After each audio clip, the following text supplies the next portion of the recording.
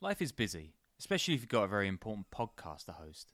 If you want fewer trips to the grocery store and a freezer full of meat, get ButcherBox. They've got incredible deals on high-quality meat and seafood, and it's delivered right to your door. You can customize your ButcherBox plan, and they'll throw in recipes, tips, guides, and hacks. ButcherBox meat is humanely raised. There are no antibiotics or added hormones, so you can choose from grass-fed beef, free-range organic chicken, crate-free pork, and wild-caught seafood, and shipping is 100% free.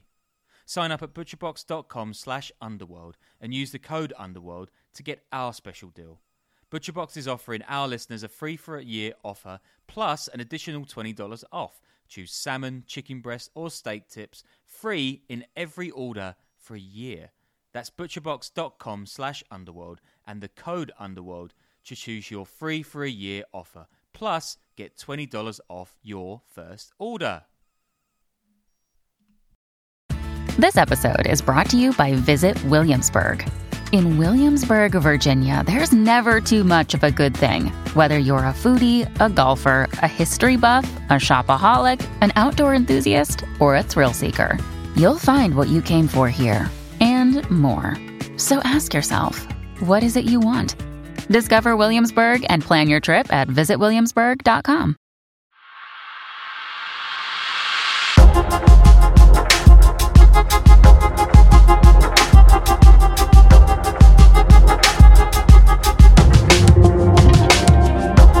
Hello and welcome to the Underworld podcast. I am your host, Sean Williams. It is spring in the Southern Hemisphere right now, so you might not detect quite so much depression in my voice for the next few months. And I'm joined today not by Danny Gold, but by reporter and author Deborah Bonello in Mexico City. Deborah is the editorial director for Vice News in Latin America, and for years she's been writing about the role of women in organized crime across the region. And she distilled that this July into her book, Narcos, The Secret Rise of Women in Latin American Cartels. We'll put a bunch of links in the show description. It's really, really fantastic. I had a great time reading it, and you should too. Head out and grab that. Thanks for coming on the show, Deborah. And it's good timing that we're doing this show right now on the news cycle. Emma Coronel has just been released, or it's been announced that she actually has been released from prison, right? So, yeah. So she plays a somewhat prominent role in your book, obviously the wife of El Chapo, and many other aspects of her characters that you bring up in the book. Could you just give us a sort of introduction to who she is and why she was interesting for your project? I mean, I think Emma Coronel is probably the most visible woman connected to the Sinaloa cartel, and probably the most visible woman connected to organized crime in the world right now. And she was a daily appearance at Chapo's trial in 2018, 2019.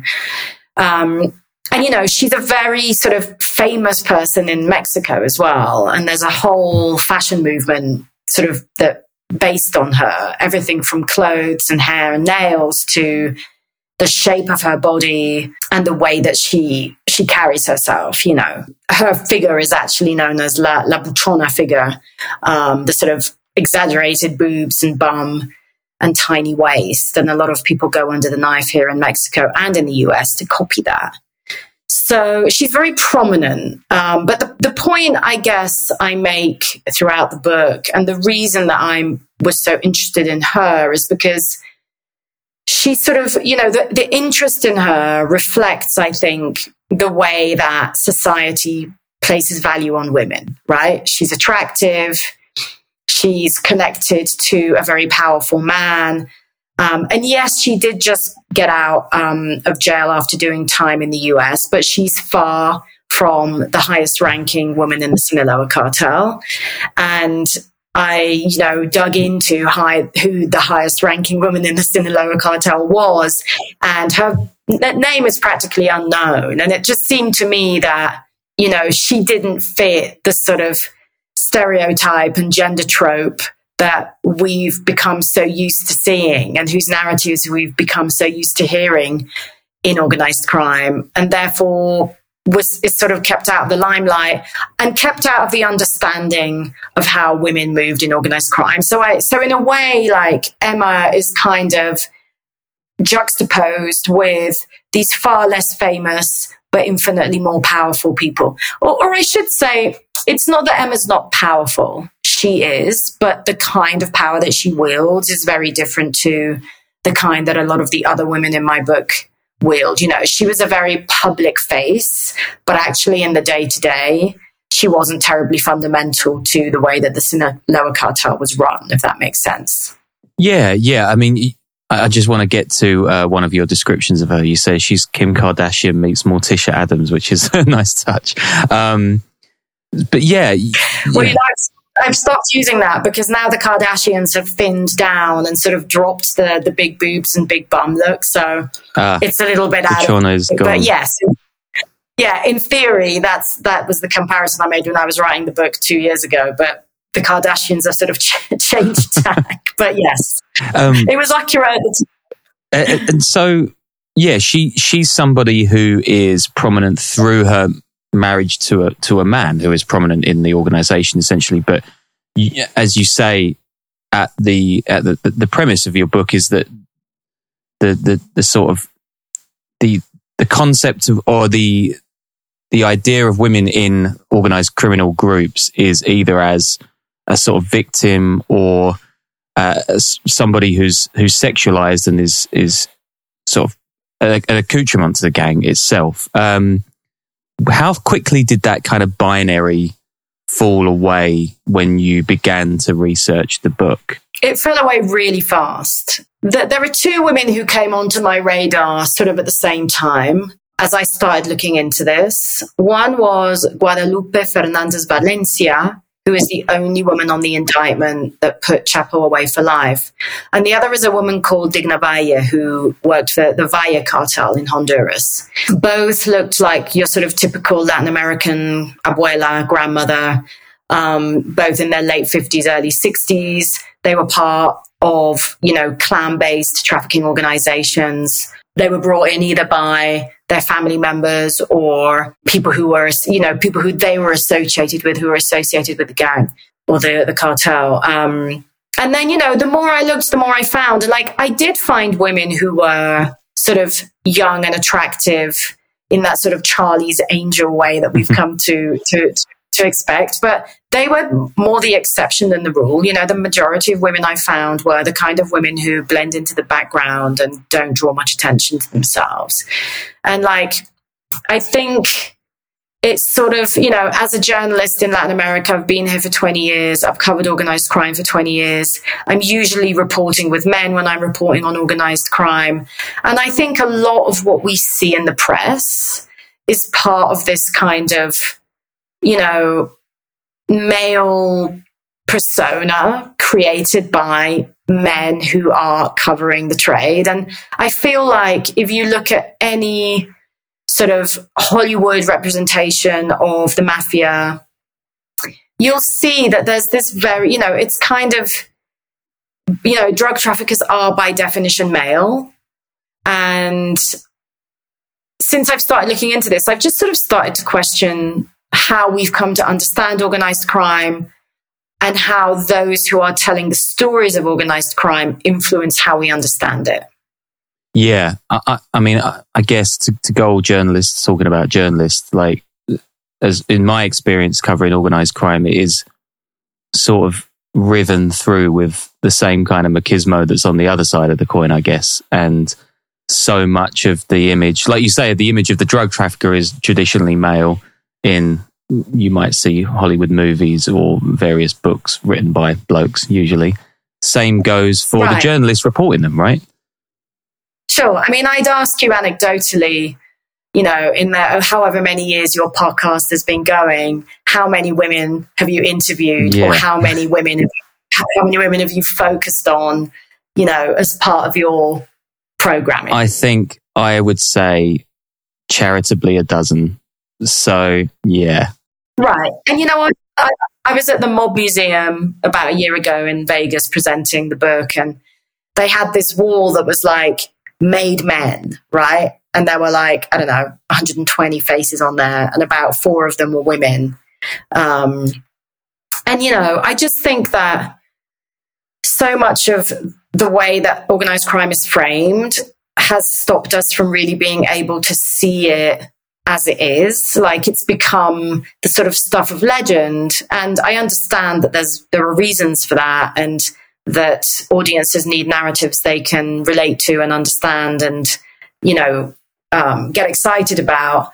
But the point of the book is really that we only understand sort of half of the picture. And it seemed like a good time to talk about that, given the way that, you know, women's position in society is being elevated, the amount of voices that are being heard, how our concept of gender in general is being questioned, right? So I felt like, you know, this is something that people would be able to grasp now, but maybe not a decade ago, because there have been a lot of changes and an evolution in that respect.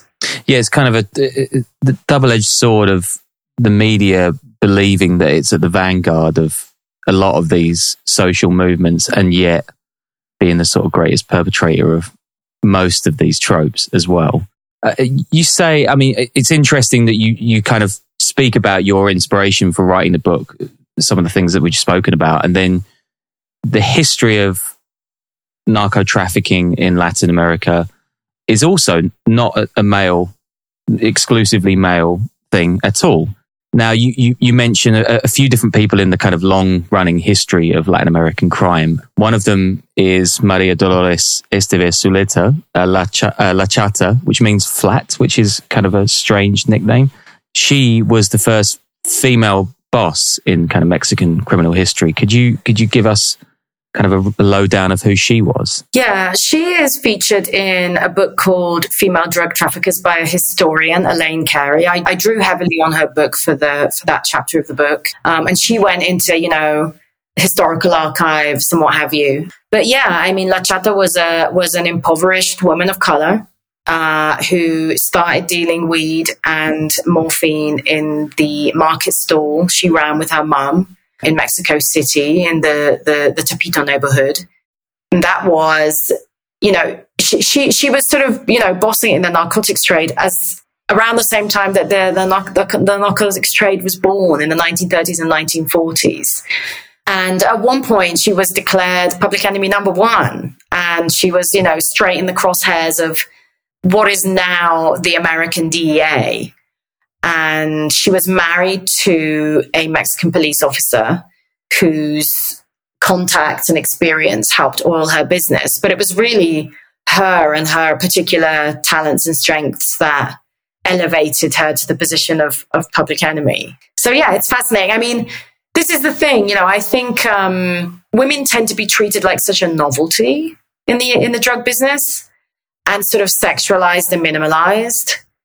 It's hard to know whether she was the exception or whether there were other women around her, you know, but certainly she was brought into it by her mother, and there was a pattern of that. And I saw a pattern of that in the more contemporary traffickers that I saw, that women bring in their daughters as well as their sons to take on the business, and that those maternal relationships are as important as the relationships that traffickers have with the male members of their family. So she was fascinating. And she was also an exception because of her, you know, her race and her socioeconomic position. You know, it's just very difficult for women of her class and color to have access to, you know, job opportunities, social mobility. This continues to be the case in Latin America, I should mention. I mean, nothing much has changed in that respect in the last 20 years. I think in the last 100 years, I think it is harder for women to make it. And so, you know, when the Chinese brought opium to Mexico at the turn of the beginning of the 20th century, so 1920s, 1930s, she saw a job opportunity, a business opportunity, and she took it and she excelled. So getting through the 20th century, you mentioned somebody by the name of Yolanda Sarmiento in Buenos Aires, and she was someone of Chilean descent and a wig shop owner, which was is kind of a unique front business for a drug dealing empire. So what was it significant about her? How prominent was she? I mean, I think one thing that women have been really good at, according to prosecutors and criminal defense lawyers that I've spoken to, is they move in this women's world, right? Like there are certain spaces that even today continue to be sort of dominated and controlled by women. You know, street markets is one of them, but, you know, beauty salons, clothes shops, hat shops like the one she had. And I think women have been really good at recognizing how they're underestimated and that many of these women's spaces are just not suspected by law enforcement, which is also predominantly male. And Sarmiento, you know, she ran her wig shop. That's where she did a lot of her business. I think she also was recognized, you know, as Argentina's wine industry took off. She started to use wine bottles to smuggle cocaine from Argentina to the United States and Colombia, sorry. And yeah, she was also, I think, there's a lot of misunderstanding between women and their relationship with violence too. And I think Sarmiento was notoriously violent. I remember there was some point in her story where she was working with her husband, and I think they had to dismember a rival who they had killed, and he didn't have the stomach for it, and she did. And that kind of shocked and surprised the DEA agents around her. Because I think there's this idea that as a woman, you're not violent and you're not capable of violence, and it wouldn't even cross your mind to be violent. And I found that for many women in the histories and the stories that I researched, violence is just, it's part of the business. It's a way of making people do what you want, keeping people scared, you know, effective threats are absolutely essential when it comes to illegal businesses. And I think when women realize that they were going to have to use violence in order to further their business interests, then they did it. And this idea that they can't, that they're not capable, I think it's relying on this kind of socialization that women have gone through, where we're constantly told that we can't, we shouldn't, we mustn't. But, you know, I actually spent a bit of time with the guy who taught Emma Coronel how to shoot a gun, because after Chapo got extradited, I think she was still in Mexico and she got scared after he was taken out of Mexico, because as long as he was in Mexico, even if he was in prison, he was still a powerhouse. But as soon as he was sent to the US in 2018, no, I think it was 2017 actually, that was it. You know, her sort of, you know, the gloves were kind of off. And so she went to try and learn to shoot a gun. And the guy who taught her how to do that, and it teaches a lot of women how to defend themselves and or kill, said that he feels like when he's teaching women, the most difficult thing to overcome for them is this chip in their head, this switch we have, which is that we don't, we mustn't, we can't, we shouldn't. And that as soon as women can overcome that, then they're as capable or deadly as men. And that, you know, they just kind of have to put their minds to it. And that makes sense to me. Yeah, that was one of sort of many vignettes in this book that was really, really interesting to read about, meeting this guy who taught her to shoot.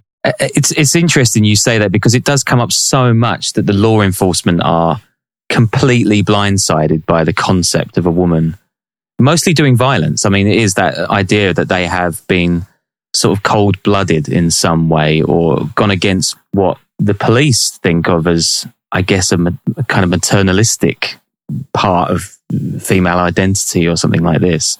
And it's kind of written through in a few other of the main protagonists of the book, right? So you've got, we mentioned Dina Valle as well. She's a kind of incredibly major character in Central American drug trafficking.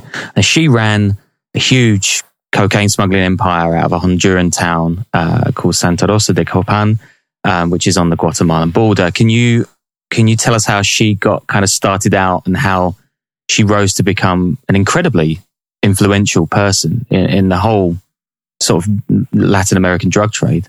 So she was one, I think, of, I want to say like 8 or 9 siblings, born into, you know, a very poor part of Central America.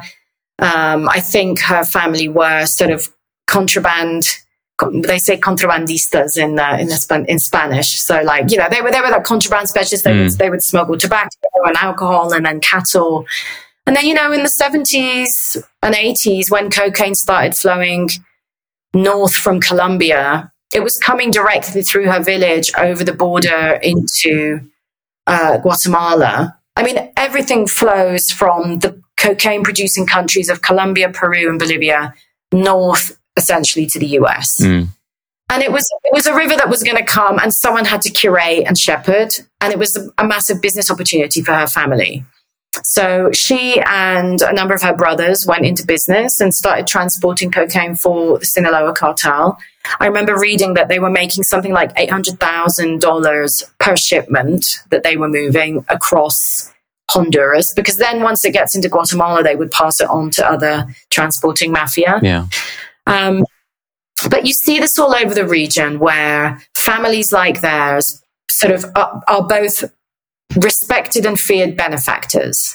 So when I went to the little town where she and her family were in control, you know, they had been responsible for creating the Catholic Church. You often see, you know, drug clans like theirs filling vacuums where the state should be. So, you know, in other investigations that took place in that part of the country, I read the Valles were providing the police with, you know, their gas to make their cars. Yeah.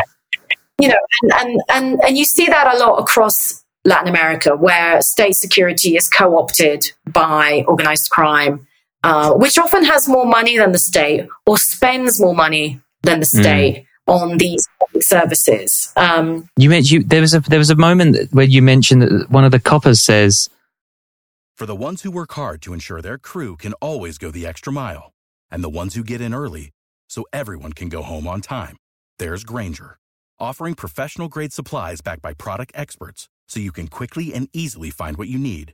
Plus, you can count on access to a committed team ready to go the extra mile for you. Call, click Grainger.com, or just stop by. Grainger, for the ones who get it done."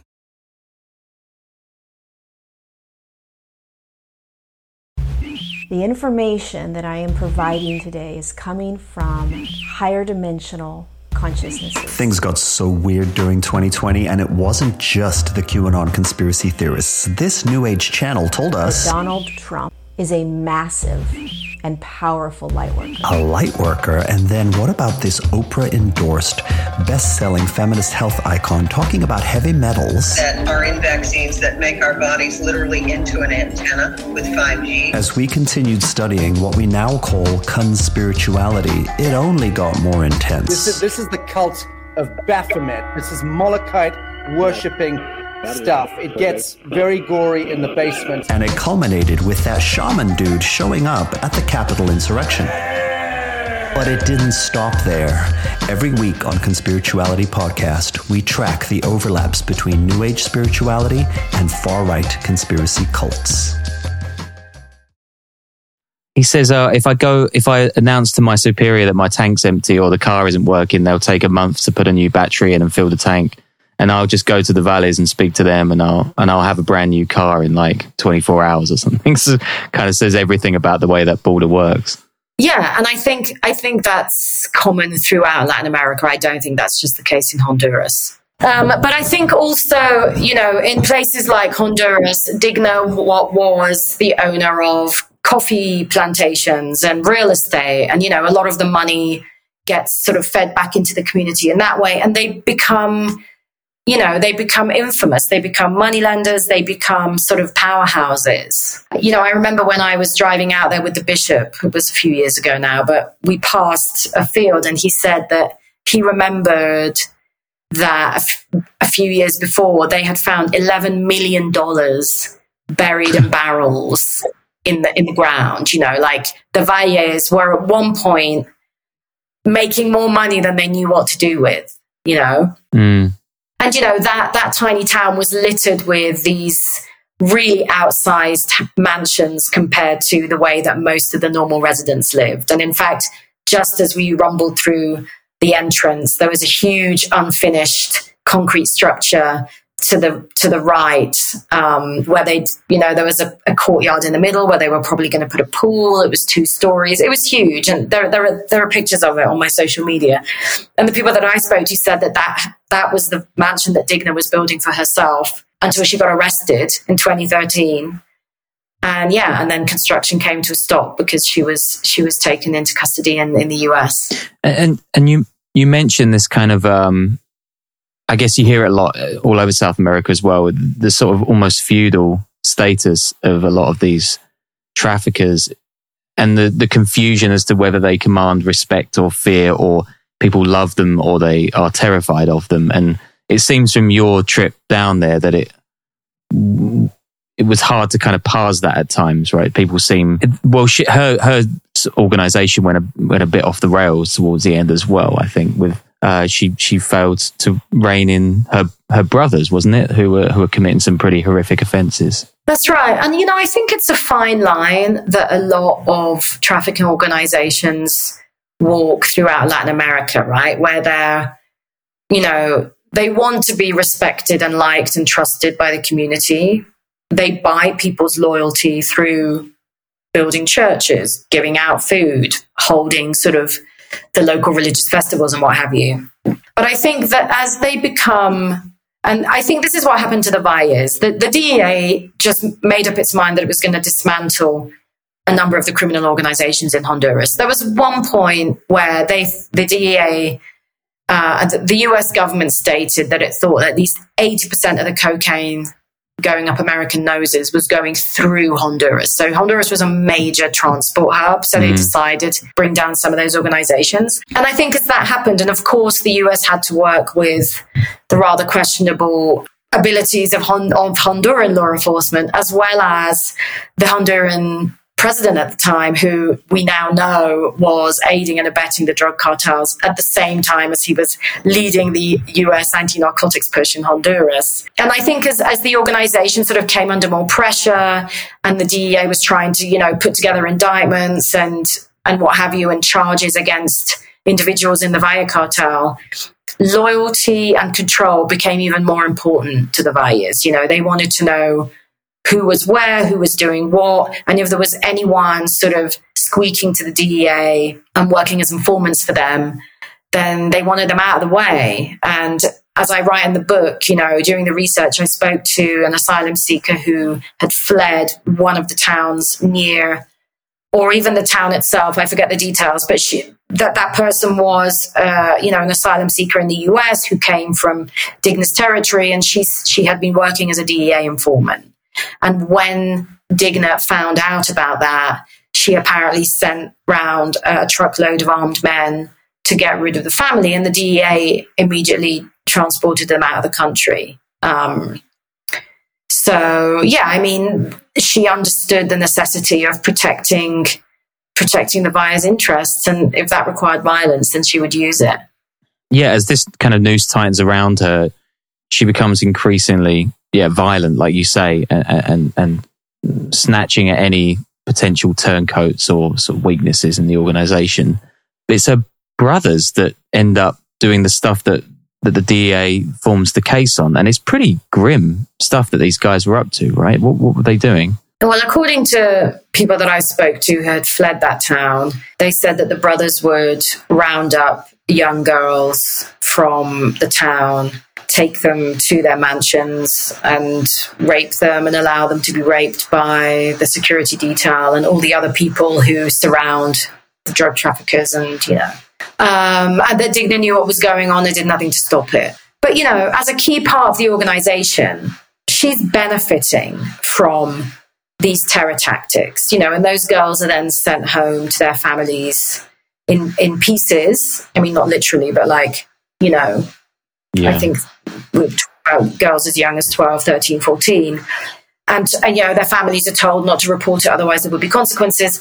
For people like Digna, she was benefiting directly from that terror, from that fear that people had of her, because it gave her impunity and it allowed her to do whatever she wanted.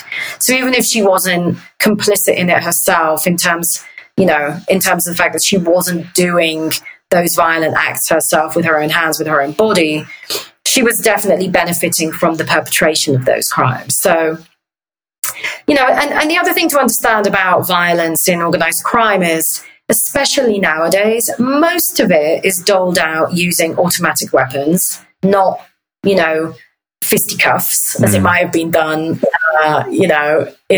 before firearms became so prevalent all over Latin America. And most of it's delegated.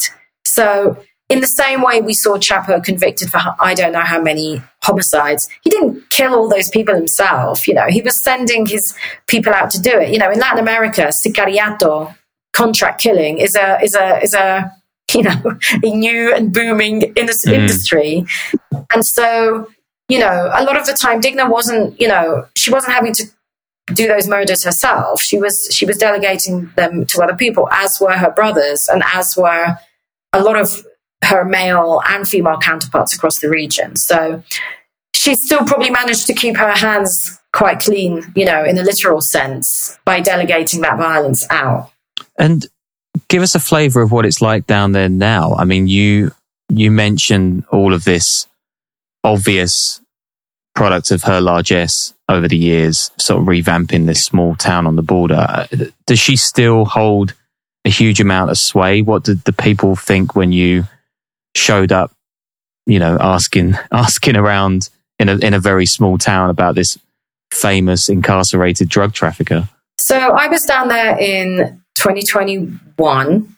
A lot has happened since then. At the time, she was in immigration detention, fighting deportation. She didn't want to come straight back to Honduras after she was released from custody.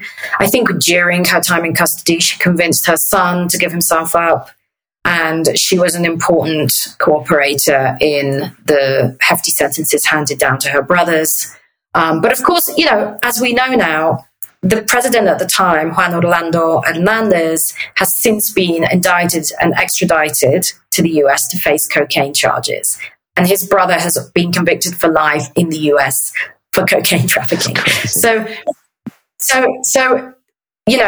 the fact that she was in the US talking to prosecutors when Juan Orlando was still the president of Honduras, it would have been stupid for her to go home. It would have been an immediate death sentence for her to go home, because she would have been dropped in a country that has been watching her, tell everything she knows to US prosecutors. So she was smart not to go back. And in fact, she was given the right to stay in the US under the Convention Against Torture.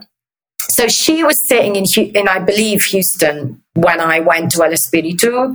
I was pretty sure I wasn't going to run into her. And the bishop introduced me to the people who lived next door to her, who turned out to be very close friends of hers. I don't know whether they were involved in her business, but they certainly knew her and liked her and respected her. And we're sitting there in the front room chatting, and suddenly one of them comes out of the kitchen and she's got Digna on a video phone call. And it was clearly her colleagues and friends there saying, "Oh, this woman has come asking for you, and we're letting you know." She was kind of she seemed strangely sort of almost avuncular and sort of friendly, right? When you speak to her briefly. Yeah, she was muted. She seemed sort of tired, and she's now in her early to mid 60s, and she'd been in detention for the best part of a decade, and then she was fighting this deportation initiative. But I was taken by surprise. I didn't expect that at all. I'd asked her through her legal team for interviews a number of times, and she never responded. She didn't want to talk to me. So I was a little bit anxious about the fact that I was then sitting in the house next door to hers, in her, tin pot town in the middle of nowhere. Like, I'd clearly made a beeline for that place. But she was very civil and sweet. She was talking about the church and how she'd love me to go see it. Yeah, I wasn't sure she knew who I was at the time. I think she figured it out afterwards, because I left a message via the phone that was handed to me with her on it saying, let's talk more. She never replied.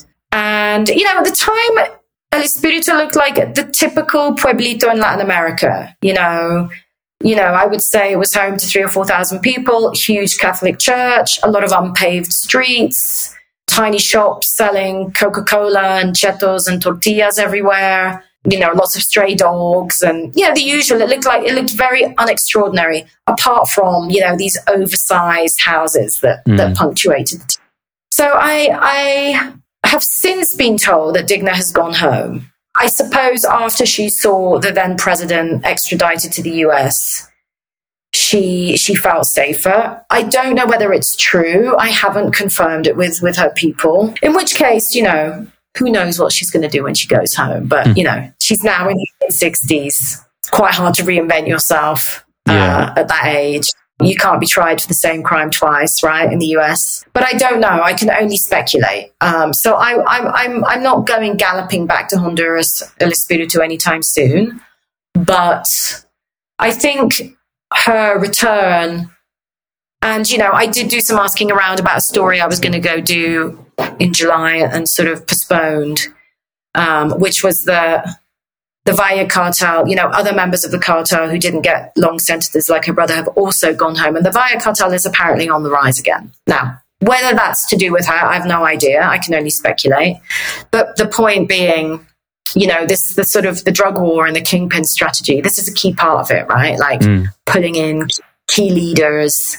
We just saw Ovidio Guzman extradited over the weekend, one of Chapo's sons from Mexico, and, you know, we're about to start that circus trial, you know. But what doesn't happen is the organizations aren't dismantled. So the organizations aren't dismantled, and the cocaine business goes on and on. You put those people away. The cocaine is shepherded by other people connected to that organization who know the ropes. Then those people go out, get back.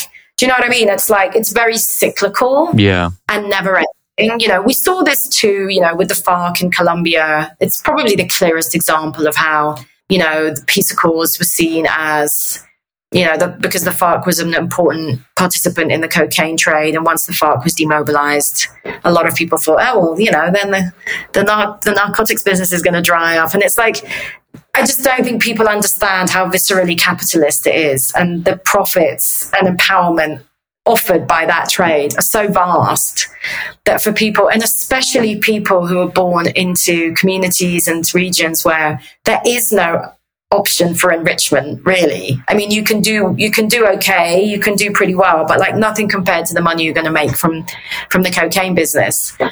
So it keeps going, it keeps rolling, and people go into prison, they come out, the organizations, you know, they rally, they bring in other people, but ultimately the business and the opportunity remains, if you see what I'm saying. Yeah, and actually that's a nice segue into speaking about another major part of your book, which is women in the Mara Salvatrucha, or MS-13 in El Salvador.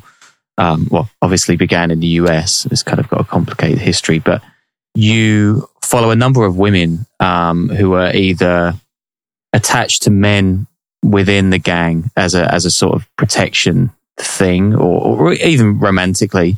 But it wasn't always like that, right? The MS-13 did have female members until a certain pretty awful moment in the early 2000s. Could you tell us a little more about Brenda Paz and what happened to her and how that changed the role of women in the organization? That's right. Brenda was a member, I think she was a jumped in member of the Barrio 18 gang in Houston, if I remember rightly. It's important just to backtrack a little bit. You know, the matter became very prominent during the Trump presidency as well, where he was kind of mixing, you know, criminality with immigration and what have you. But it's important to remember that the matter and a lot of the street gangs that we now see in Central America were formed on the streets of the United States and in the prisons of the United States by a lot of disenfranchised youth from countries that were at war, like El Salvador.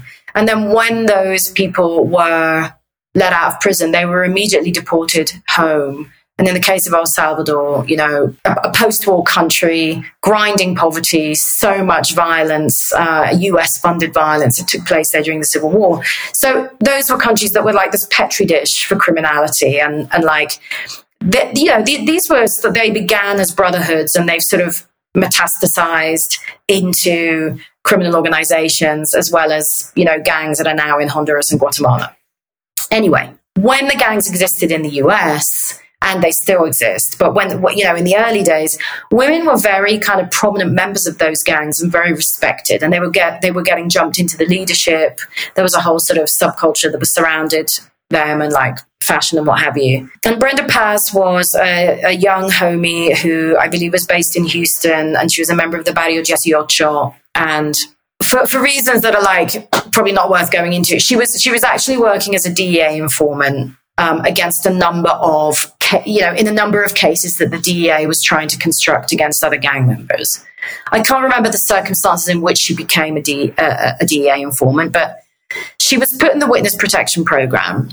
And for reasons that Samuel Logan goes into in his book about her, she still went back to sort of hang out with her gang homies. I think, from the outside, it's like, why would you go hang out with your gang if you're cooperating with police, right? But who knows? I mean, there's some stuff there that didn't rise to the surface. But one day, I mean, the gang clearly knew that she was working as an informant, and she was brutally murdered in a park. I think they stabbed her 16 times all over her body. She was in the early stages of pregnancy at the time. And of course, it shocked Americans that would happen there. But in terms of the gang, it kind of fed this perception that women were more likely to be snitches.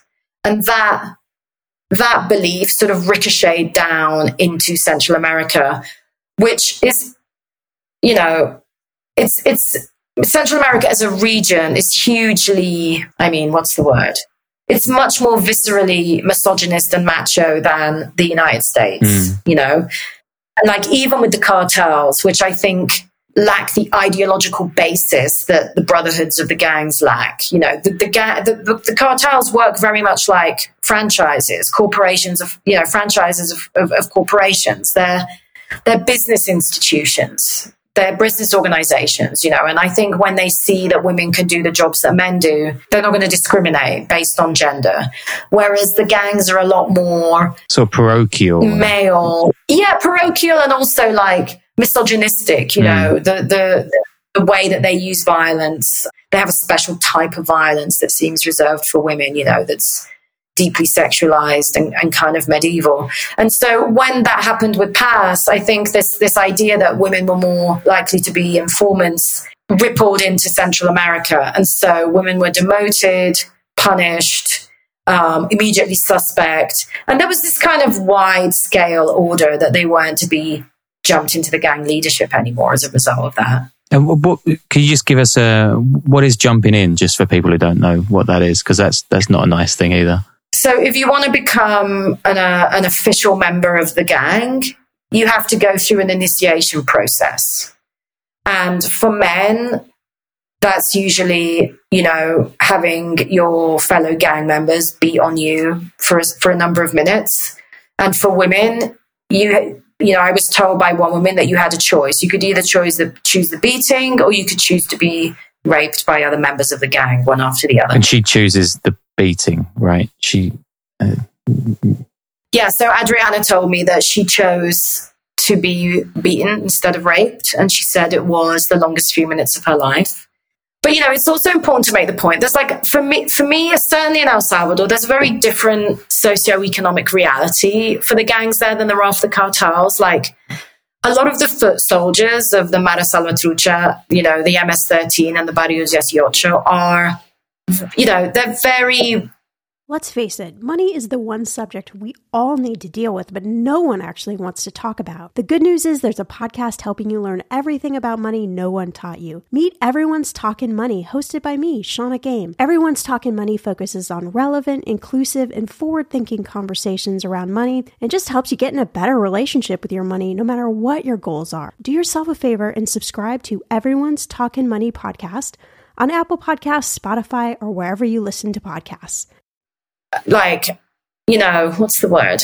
It's just like the very lowest echelons of the economic structure, like not exactly homeless, but like people who really are on the poverty line, like living, scraping to get by, like nothing to do with the kind of bling that we see in the cartel lifestyle. You see what I mean? Like gangs as survival more than anything else. Yeah, it's much more of a survival structure. Like, of course, there are leaders, the leadership, most of which is in the prisons, who, a lot of that wealth filters up to. But we're not talking about the kind of enrichment that you see in the cartels in Latin America. Do you know what I mean? It's kind of a different organization. And whereas we have seen the gangs sort of shepherd loads of cocaine moving through Central America, and I do think that the gangs organize sort of street level sales of drugs within El Salvador and Honduras and Guatemala. They are not a transnational criminal organization in the way that the cartels are. Like they're very kind of limited. So far, they've been pretty limited in their abilities to organize. So I would put them in a different category to the cartels, and I would say the cartels in some way are like quite woke compared to the gangs, like in terms of the opportunities that women appear to have taken and achieved in the cartels compared to the Mara, you know. And even Adriana, like her job was essentially, she was a killer, you know, and those jobs are, they're mostly rival killings, you know, the gang, one part of the gang killing another, killing members of a rival gang. So even though she was officially a homie, she was by no means like, you know, bossing it the way that we saw Guadalupe and Luz and Digna and other women do it in the house, I'd say. Yeah, I think from my own experiential point in that region, it's more the odd lieutenant in those organizations gets a chance to sort of skip up and become a cog in the machine, right, for the cartels. But mostly they're actually too unpredictable and too chaotic to be of much use to the massive trafficking organizations, because they're just so, I mean, you mentioned in the book a woman, Marisha, you visited her in prison. She was sentenced to 135 years in prison for kidnapping and murder. It's like unhinged levels of violence, some of these street gangs in Central America. And she's by far not alone in that. She's not, but I also think, you know, she was embroiled in this like local political blood sport, essentially. And her family were a powerhouse in her tiny town. You know, and when I say powerhouse, you have to put it in the context of these small rural communities. You know, we're not talking about major cities. We're talking about a small town on the border with El Salvador, where a lot of drugs and product is coming through, and container trucks and what have you. And, you know, her family had been kind of jostling for political power, because political power is often criminal power, right? So you control that part of the country. And so anyone who moves stuff through that part of the country has to pay you a tax and like create a relationship with you.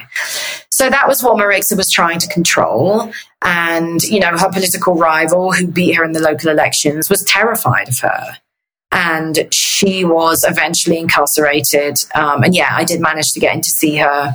And I spoke to him too, you know, because her allegations were that he had it in for her, and his allegations were that he tried to have him killed 3 times. One of those attempts on his life happened when she was already in prison. So my point is, like, as is often the case with organized crime, it's quite hard to actually get to what actually happened. Like, I got her version, I got his version. I spoke to the anti-narcotics prosecutor and like people who knew them both, you know.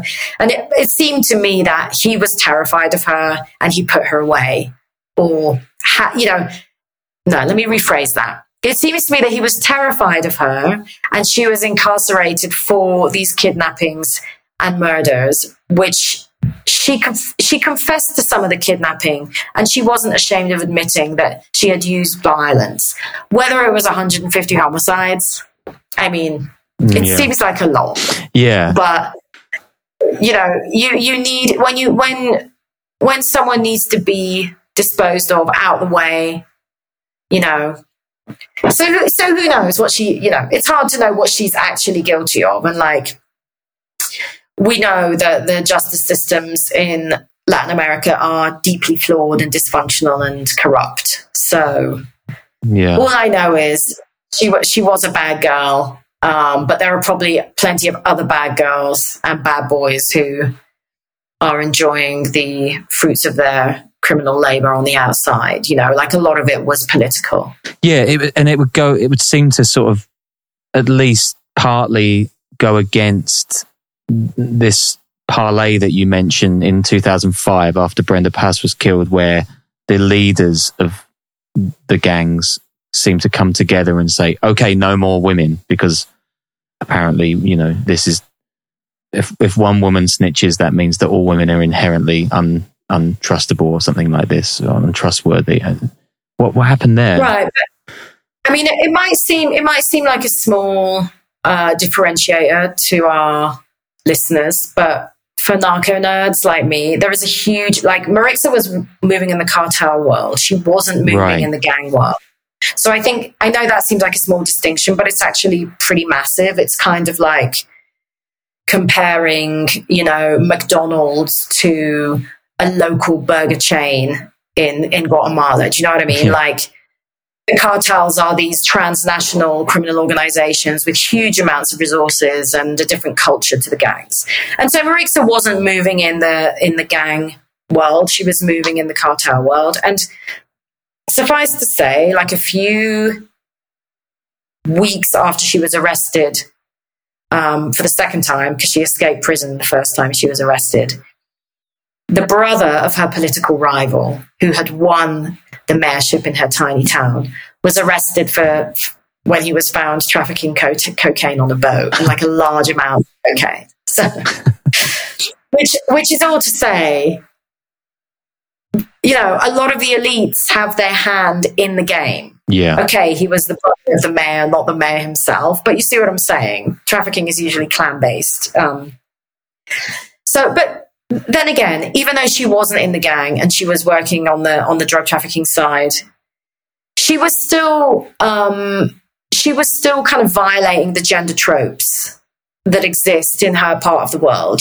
These are deeply rural, parochial societies. Her sister, who ended up being assassinated before she took power, or she tried to take power, was also had a reputation for being very violent and ruthless. And that's very unusual. Like, I think there is this tendency for us to perceive women as much more submissive, less ambitious, less antagonistic. And both Marixa and her sister Myra just usurped all of that. And I wonder I wonder if it's much more common than we think. It's really hard to know, for all the factors that we've discussed, like how common it is for women to be, at the forefront of these kinds of families and the forefront of these kinds of activities. But I suspect it's much more common than we think. And, in my investigation for the book, I was really limited by the fact that it's really hard to dig into the criminal histories of women who are incarcerated in Latin America. There's very little access to information. There's very little information to have access to. Whereas if women have been through the US justice system, you go to PACER and you download everything that you need, and you can trawl through conversations that happen in courtrooms and criminal complaints and what have you. There's so much information to construct narratives and understand scenes. And so I think there are lots more women who are, incarcerated in Latin America, active in Latin America in criminal organizations, that just manage to remain invisible because they haven't come onto the radar of US law enforcement. And quite honestly, it's really the DEA who does the deep dives into organized crime in Latin America, with a few exceptions. But the way it works, they'll go to like Guatemala and they'll say to the anti-narcotics prosecutor in Guatemala, we want this person, can you arrest them? And they'll arrest them. But there might not even be charges against that person in that country, if you see what I mean. Yeah. Well, I was going to ask you, your book came out in July, so I'll say the title again. It's Narcos, The Secret Rise of Women in Latin America's Cartels. And you're writing regularly for Vice, and you have a Substack as well on the subject that Pete will leave various links in the description for the show. What are you kind of working on at the moment then? Have you got any trips coming up, or any stories that you're sort of deep in the middle of? Yeah, I'm having a lot of conversations about what, if anything, comes next from the book. So podcasts, possibility documentaries. I have a novel in the works that's based on a female journalist protagonist in Latin America who covers the cartel queens and has to sort of break bad to get herself out of trouble. Yes. And yeah, I'm also planning a trip back to Honduras. I don't know whether it was on your radar, but a couple of months ago there was a massacre in a women's prison in Honduras, where basically a bunch of Barrio 18 women slaughtered women from the MS-13 gang. Most of the prisons in Latin America are home to the gangs, and the gangs tend to live in different cells and live different parts of the prison. But for some reason, this war broke out, this massive massacre happened, and I'm wondering whether I can sort of use that story to dig down a little bit more deeply into how women are moving within the Mara in Central America, and like whether there is any real emancipation going on, or whether it's just ground level stuff. But I'm just fascinated by, especially like as a reporter, like Latin America, and like my experience as a woman reporting here has seemed very inappropriate to people. So I can only imagine how women moving in that world move through it. And I think one of the frustrating things about the book was, because a lot of the women I was covering were trying to get immigration status in the US at the time, it was really hard to sit down and talk to them. Immigration judges do not look kindly on women boasting about their criminal exploits if they're trying to get green cards or S visas or the right to work. So I would really love to speak to more women with that kind of experience to sort of understand, what the day-to-day was and how it was to like move through what we believe to be very male worlds, right? But I feel like I don't know enough about that yet. So I'm definitely going to be sticking to the women and crime narrative, I think. Yeah, I mean, it's such a rich vein. And I mean, reading your book, which is wonderful, everyone should get it. It struck me how many TV shows and dramas and movies are made about pretty boring men in organized crime, when there are so many amazing characters in your book alone who could provide the basis of, such incredible documentaries, movies, whatever you want. So yeah, maybe Hollywood is also just as misogynist as any other parts of society, which I'm sure it is. Without a doubt. I mean, one of the challenges of I'm having a lot of conversations about possible screen manifestations of Narcos. It's like there's this desire to sort of squeeze women into these male narratives, right? So like the female Chapo or the female Escobar.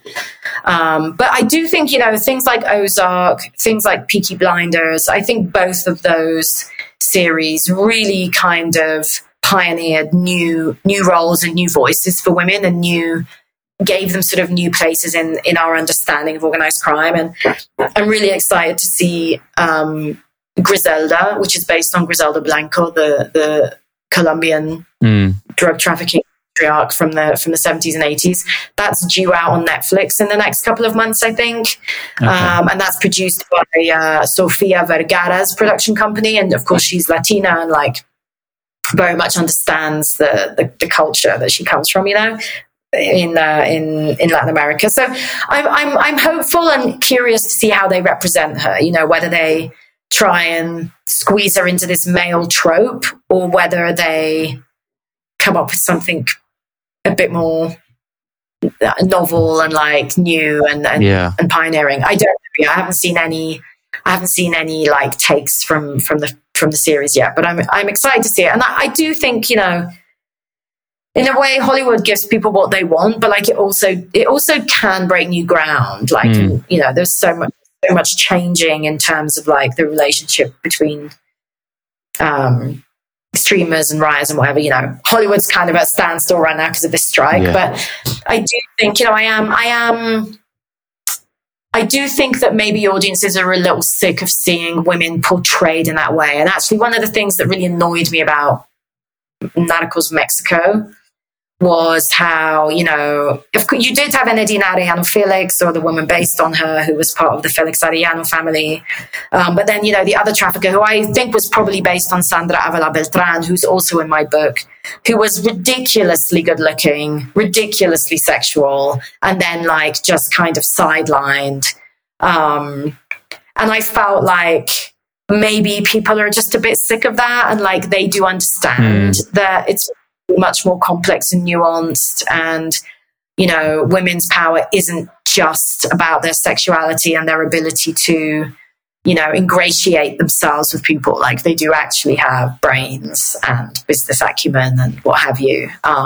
So I wonder, I do think smart producers in Hollywood and the streaming world are probably thinking, as Ozark did, we need to produce female characters that are just a lot more nuanced. Yeah. I feel like so many screen adaptations of women in crime, it doesn't actually take them out of that trope. It just sort of laser focuses it, almost like the gangster who loves his mummy kind of character. But the matriarch is loving, but only to her son, and therefore is somehow duplicitous. But it's not really stepping out of that trope at all. It just kind of focuses it on men in the woman's life, I guess. And as you say, a lot of boring men, Now, it may well be that a lot of those women are quite boring too. Who knows? I do think a lot of what we think happens in the drug trade is based on kind of, Hollywood fantasy in a way. So I don't know, but I think in this climate and the way that gender is being framed nowadays, I think that audiences are ready to understand, and this is to steal a line from the historian Elaine Carey, who wrote the historical account of women in the drug trade. Women aren't just standing at the stove stirring the sauce. They're actually very involved. If you think about the dynamics within your own family and in your mum and dad's relationship or what have you, even if the man is the breadwinner, it's not as if he's making all the decisions. I mean, that certainly wasn't the case in the Mediterranean families that I grew up with. It was very much a very equal decision-making process. And the women are very kind of strong and forthright and capable, So I think we just have to kind of open our eyes a little bit and just be a little bit less kind of stuck to these tropes and narratives. Because those are sort of the surprising, unusual narratives that I think have potential these days. Who wants another Narcos Mexico and another Narco series? It's the same thing over and over again, right? So, I keep hearing about how women's voices, women's stories, women's perspectives are kind of the thing in the coming years. So let's hope it gets some traction there. Yeah, for sure. Well, good luck with all of that. That sounds like a lot on your plate. And thanks ever so much for joining us. It's been an absolute pleasure. Oh, I'm delighted, and I'm keen to hear what your listeners think.